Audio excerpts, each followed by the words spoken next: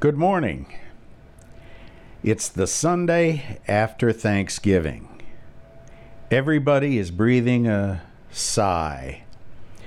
For most of us, we've recovered from our annual flirtation with gluttony at the table and maybe with holiday shopping. And now most people's thoughts are, turned to Christmas. And have the fall decorations put away and gotten the Christmas decorations out. Well, maybe jumping the gun a little bit there, but I'd like to encourage all of us to stop and linger just a bit and keep our thoughts focused on Thanksgiving. Today I'm going to speak about several things that at first may not seem to be connected with Thanksgiving, but if you stop and think about it, they're not directly connected with turkey and dressing and cranberry sauce, but to the season itself. For some, it's early in the morning, but I'd like for you to concentrate a bit and think about what I'm going to be talking about. Some things might seem disconnected, but with some thought, I'm sure that you'll be able to tie them together. First of all, those who have a personal relationship with Jesus, they have a desire to obey him. And the first part of what Jesus called the greatest commandment is to love our God with all of our heart, our soul, our mind, and our strength. And it was President John F. Kennedy that said, as we express our gratitude, we must never forget that the highest appreciation or thankfulness is not to just utter words, but to live by them.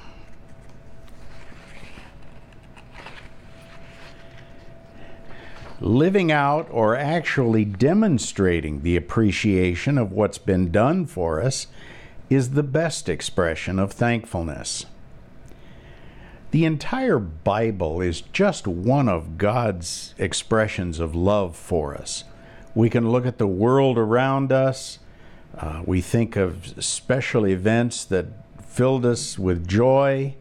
There are just so many expressions of God's love every day in our lives. And it's important to remember when we use the word love that we're not just talking about warm, mushy feelings, but a true desire to see the one who is loved experience what is ultimately in their best interest. What's best for them in every situation? Whether healing of sickness or learning what God might want them to understand by going through the experience, or deliverance from a trial, or learning that there are consequences for situations and circumstances. But whatever the benefit or the growth that comes from the occurrence, it's an expression of God's love. In the Old Testament, God instituted a series of annual festivals throughout the year in different seasons for different reasons. Some would say it's because God enjoys a party, which is true depending on its purpose. But many of them, these festivals, were an expression of thankfulness or appreciation of things like the harvest, or deliverance from an enemy, or something like that, whether it be spiritual or in the flesh. Do we give thanks in our trials? Not necessarily for the trial, but the good which usually comes from it. Though Jesus' life and ministry fulfilled the symbolism of many of the festivals, the expression of thankfulness that the feasts represented should not be ignored. God still deserves our living out the demonstration of our appreciation, our thankfulness for them. Unfortunately, a lot of people and most churches don't observe these festivals or the events that they were to recognize. There's a specific gratitude to God that's involved in what they represent. And it probably would be a good idea if we thought about them more often. God instituted those festivals as kind of a learning or experience or a teaching opportunity for each generation that followed to learn of God's love, of the wonderful things that He had done for His people. And this was the way it could be passed on to successive generations. President Theodore Roosevelt, in the year 1901, said, "Let us remember that as much has been given to us, much will be expected from us, and that true homage or thankfulness comes from the heart as well as from the lips, and it shows itself in deeds." Unquote. Just a thought, what do our deeds show? In 2 Corinthians chapter 9, verses 10 through 12 read, "Now God, who provides seed for the sower and bread for food, will provide and multiply your supply of seed and will cause the harvest of your righteousness to grow. You will be enriched in every way so that you may be generous on every occasion, which is producing through us thanksgiving to God." Because the service of this ministry is not only providing for the needs of the saints, but is also overflowing with many thanks to God. Through the evidence of this service, they will glorify God, because your obedience to your confession of the gospel of Christ and the generosity of your sharing with them and with everyone. King David in 1 Chronicles chapter 29, verses 12 through 14, was praying to God, and he was praying regarding the temple that his son Solomon would build. He said, "You are the source of wealth and honor. You rule over all. You possess strength and might to magnify and give strength to all.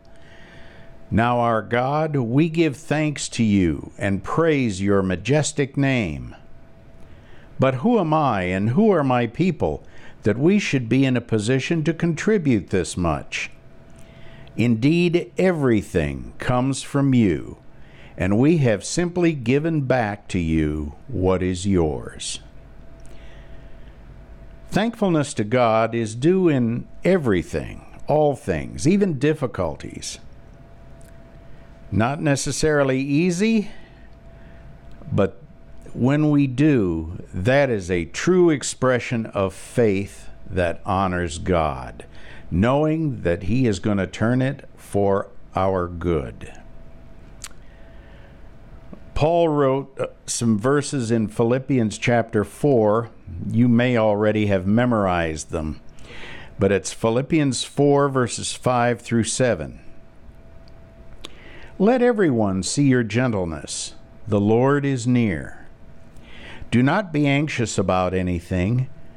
Instead, in every situation, through prayer and petition with thanksgiving, tell your requests to God. And the peace of God that surpasses all understanding will guard your hearts and your minds in Christ Jesus." Celebrating God's blessings and His faithfulness in keeping His promises was a part of the Jewish calendar and their culture. They lived it, thought about it, and recognized it all through the year. Thanksgiving, as we know it, is a distinctly American observance once a year. Sir John Templeton, an American-born British investor and philanthropist, was a deeply spiritual, optimistic man. He said, quote, "How wonderful it would be if we could help our children and grandchildren to learn Thanksgiving at an early age. Thanksgiving opens the doors. It changes a child's personality. A child is resentful, selfish, negative, or thankful. Thankful children want to give. They radiate happiness, and they draw people," unquote. He also said, quote, "Self-improvement comes through thankfulness and energy spent trying to help others," unquote. In other words, you could say a thankful heart is the greatest virtue, because when our hearts are truly thankful, we will obey God and seek to please Him in all that we say and do. Proverbs chapter 4, verse 23. One of the most, I think, special and important Proverbs. "Guard your heart with all vigilance, for from it come the matters of life." And Paul wrote in 1 Thessalonians chapter 5, verses 16 through 18, "Always rejoice, constantly pray, and in everything give thanks, for this is God's will for you in Christ Jesus." Let's pray. Dear Father in heaven, we have so much to thank you for. So many things every day that happen for our benefit we don't even realize or stop to think about. But you continue to provide for us, to protect us, to encourage us, and you provide special things in our lives to help us along the way, whether it be a job or friends or whatever. There are so many things that you do, Lord, and we need to take a moment and stop and just say, thank you, Lord, specifically for all of the blessings that you give us that we don't really think about or we're not conscious of. The wonderful land that we live in. There are just so many things, Lord. If we start to make a list, it would take too long this morning.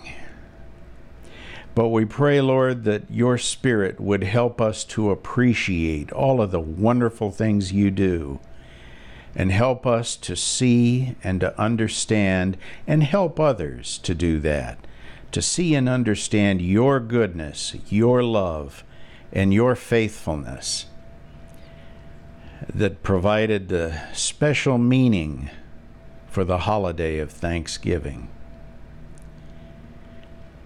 We thank you, Lord, for the inspiration that guided our country in that way to giving thanks, going back even to President George Washington, who instituted the first official Thanksgiving Day. And Lord, your blessings, your faithfulness, your goodness is certainly worth giving you thanks for every day. Amen. And don't forget to pray for Pastor Larry, Pastor Jennifer, and the family. They're suffering through the cold in Florida, and they're going to be making the trip back. And anyway, just pray for them to have a good time and to be safe. God bless, and have a wonderful week.